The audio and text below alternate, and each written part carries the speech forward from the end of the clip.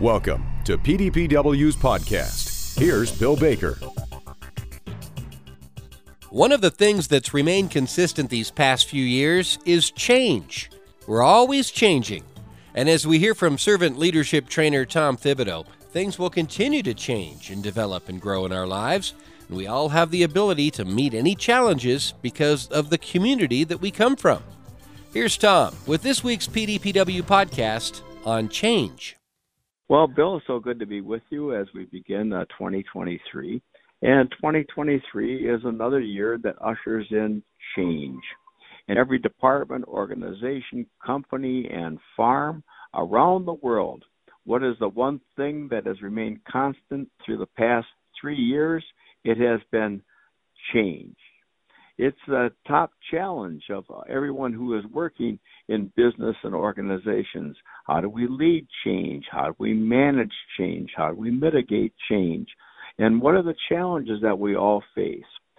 Number one challenge, when HR professionals from across the country are asked, the number one challenge that everyone has is capacity and resources. It is very difficult these days to ask people to work on building skills and new abilities when they're already struggling to keep up with their own work priorities. And so how is it that we increase capacity in our organizations when people already find themselves at the brink or working with scarce resources? Very difficult to ask people to take time off for leadership development or training, even team meetings when there's so much that has to be done, and many organizations and institutions are working at less than full staff. Two, number one challenge that everyone is facing continuously is turnover and attrition. 75% of all companies surveyed say that hiring people will be more difficult in 2023, and 79% said it'll be harder to retain their best people. How do you keep your best people? How do we invest in each people? Why are people leaving their positions? Well, number of things. One is a lack of opportunity and growth and development. If we are so pressed to the max, how do we invest in one another? And that yet has to be a top priority because we are all in the people business. What we find in many organizations, people feel disconnected from their work.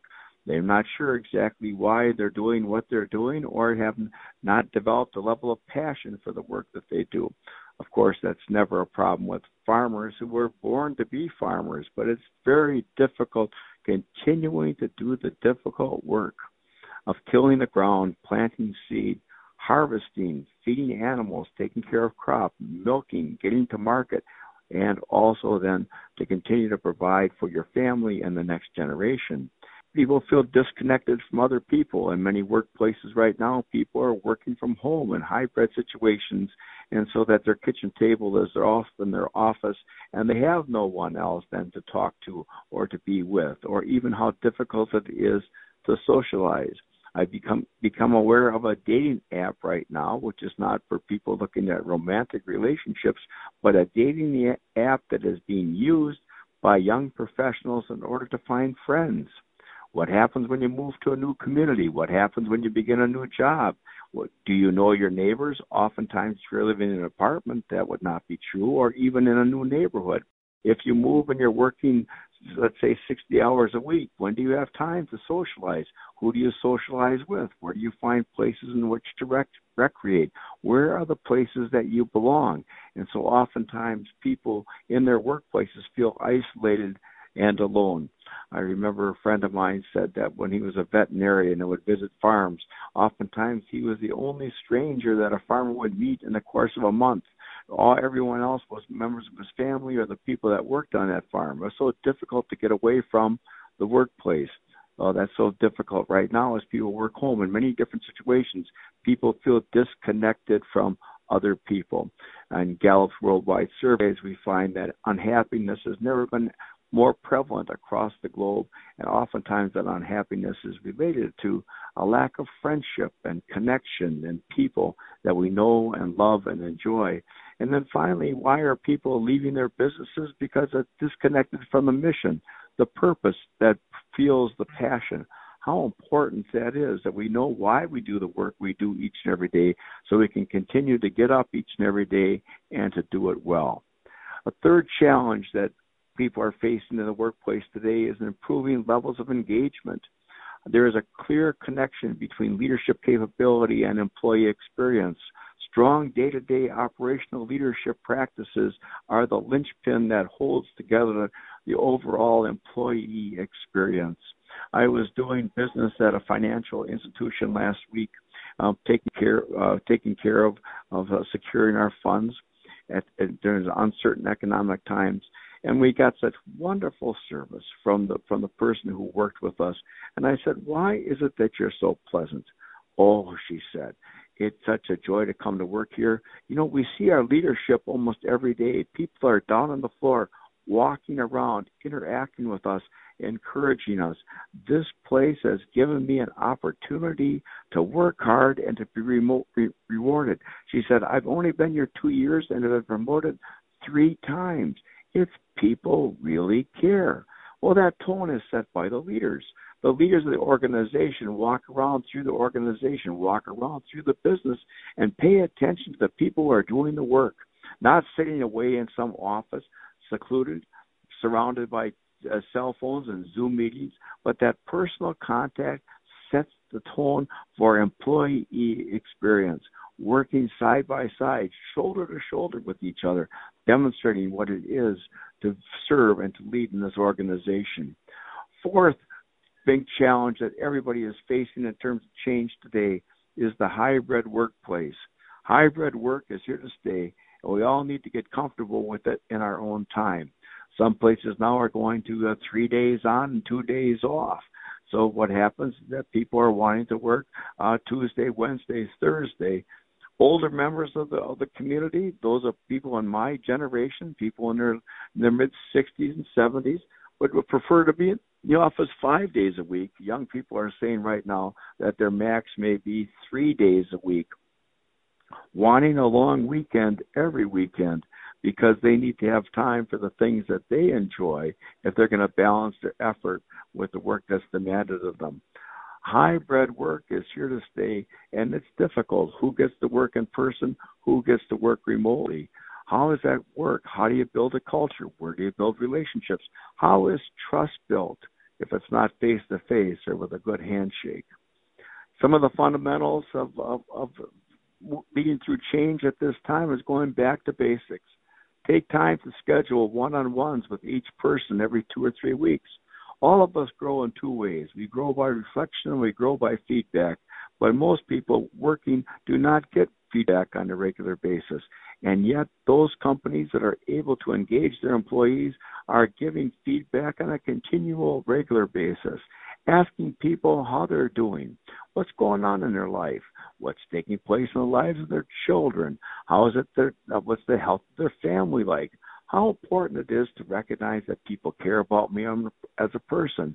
And then in terms of checking in with people, how are things going on your unit? How are things going on your team? What are the things that you might be struggling with, or what are the barriers that I might be able to remove? And then finally, just asking somebody, okay, when we meet 2 weeks from now, recognizing that we will have a regular meeting for feedback, what is one thing that you would like to accomplish in the next 2 weeks? It builds in a level of accountability, responsibility, but more important, a sense of support. That when I'm working, when I'm doing my job, I'm not out there on an island. I'm not by myself. How important that is. All of us need feedback, and we need time for reflection. 2, be sure that people are clear on their goals and their objectives. What is it that we're expecting from each other? Very difficult to work with other people when the expectations continue to change, but nobody communicates them. Think of the expectations that we have for ourselves right now. How we expect to have clean water be available to us. Think about this country as how it's been ravaged by different kinds of storms, and people are expecting that people go out and make sure that the electricity is fixed, that the highways are plowed, that people are able to get sandbags to protect their land and their property from raging waters. How important this is that we know what expectations we hold for each other. It's important in our personal relationships. What's expected of me as a husband, a father, a spouse, a friend. What's expected of me in my community. What's expected of me from the people who would choose to follow. Third, how important it is to recognize the positive. When people are doing good work, to recognize that in a very specific way. Thank them for the work that they do each and every day. I've never met a person who's dying of too much appreciation. Thank you doesn't cost anything. How important it is to recognize and thank people. Maybe as we begin a new year, how about rededicating ourselves to gratitude? How many of us will take time to send a note or write a card to the people that we are grateful to for the ways in which they've served us or the ways in which they've been generous with us throughout the holidays? An attitude of gratitude makes people happy. And fourth, be a servant leader. Pay attention to people's needs and how you might serve them. Make your focus more outward than inward in terms of the needs of other people. In every organization and every institution, how important it is to hire the right people. Hire for character, teach for skill. Hire for character and competence, and believe that the people that you have hired are oftentimes more gifted and talented than you are. This is very important for those of us who are older. We might have more experience, but we might not have the same level of skills that younger people have. We might not have the same level of energy or insight that they have. And how important it is for us to hire the right people to give them the support they need to do their job. 2, show people that you care about them. Empathy is now a superpower. How important everybody wants to know that somebody cares about us and what we do. What is customer service about?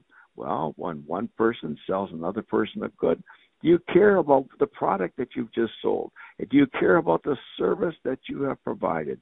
Do you care about the presentation that you made so that other people walk away inspired, filled up, lifted up, encouraged to be a better version of themselves? Third, create opportunities for growth and development. Nobody wants to be stuck in a rut. How important it is to look for those opportunities, those next places. One of the interesting things in growing older in the career that I'm in terms of teaching, I'm constantly having to learn just to keep up with what the world is taking, what's happening, the knowledge that's being created, the information, the developments in terms of science, but also what we understand about human beings and their needs. Howard Thurman, who was the mentor to Dr. Martin Luther King, wrote this: "The growing edge. Look well to the growing edge. All around us worlds are dying and new worlds are being born. All around us life is dying and life is being born. The fruit ripens on the tree. The roots are silently at work in the darkness of the earth against the time when there shall be new lives, fresh blossoms, green fruit. Such is the growing edge. It is an extra breath from the exhausted lung, the one more thing to try when all else has failed. The upward reach of life when weariness closes in upon all endeavor.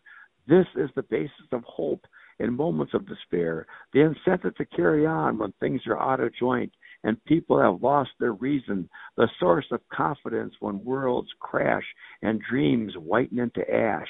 The birth of a child, life's most dramatic answer to death.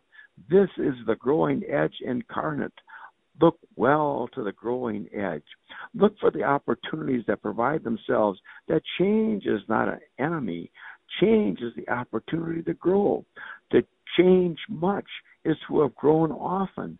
To change much is to have grown often. What I like to say to groups when I'm speaking to them publicly is this: the only difference between a rut and a grave is its depth and how long you plan to stay. So create opportunities for the next generation so that they'll want to stay, that they see hope in the organization and in their own futures. Finally, respect people's abilities, their gifts, recognize them for who they are.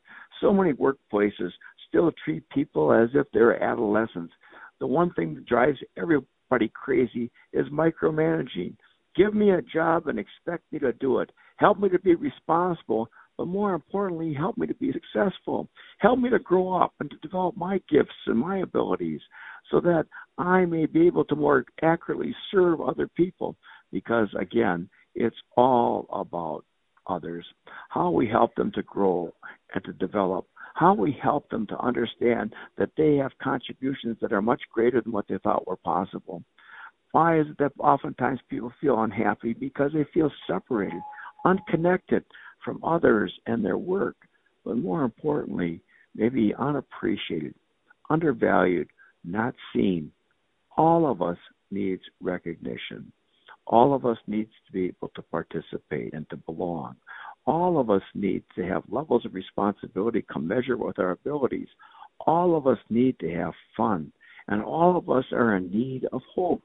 So as we go through change, and it's of course much more difficult these days because it's much more frequent, it's a way of our life right now. Things will continue to change and develop and to grow, but all of us have the ability to meet that challenge if we have a community that believes in us. The best thing for being sad, replied Merlin the magician, is to learn something. That's the only thing that never fails. You may grow old and trembling in your anatomies. You may lie awake at night listening to the disorder of your veins. You may miss your only love. You may see the world around you devastated by evil lunatics, or know your honor trampled in the sewers of baser minds. There's only one thing for it then, to learn. Learn why the world wags and what wags it. That's the only thing that the mind can never exhaust, never alienate, never be tortured by, never fear or distrust, and never dream of regretting.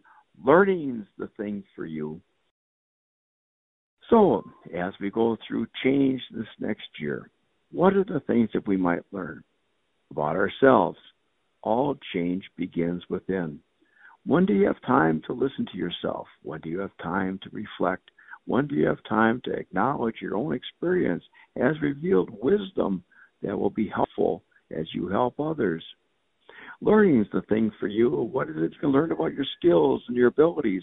What's one new thing that you haven't yet experienced? Have you decided to take an online course? Have you decided to read an article that you never thought you'd be interested in? Have you taken a deep, dark look into nature or the universe, looking at the marvelous images that are being produced by the Bell telescope? Learning is the thing for you. What is it you might discover online in terms of YouTube or a podcast?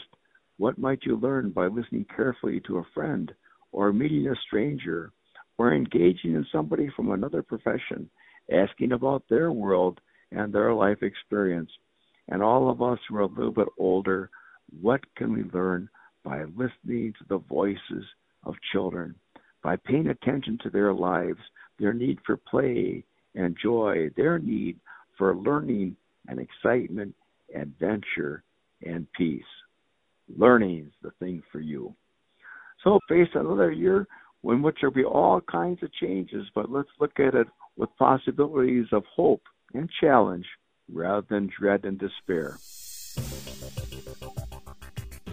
Our thanks to Tom Thibodeau for today's message.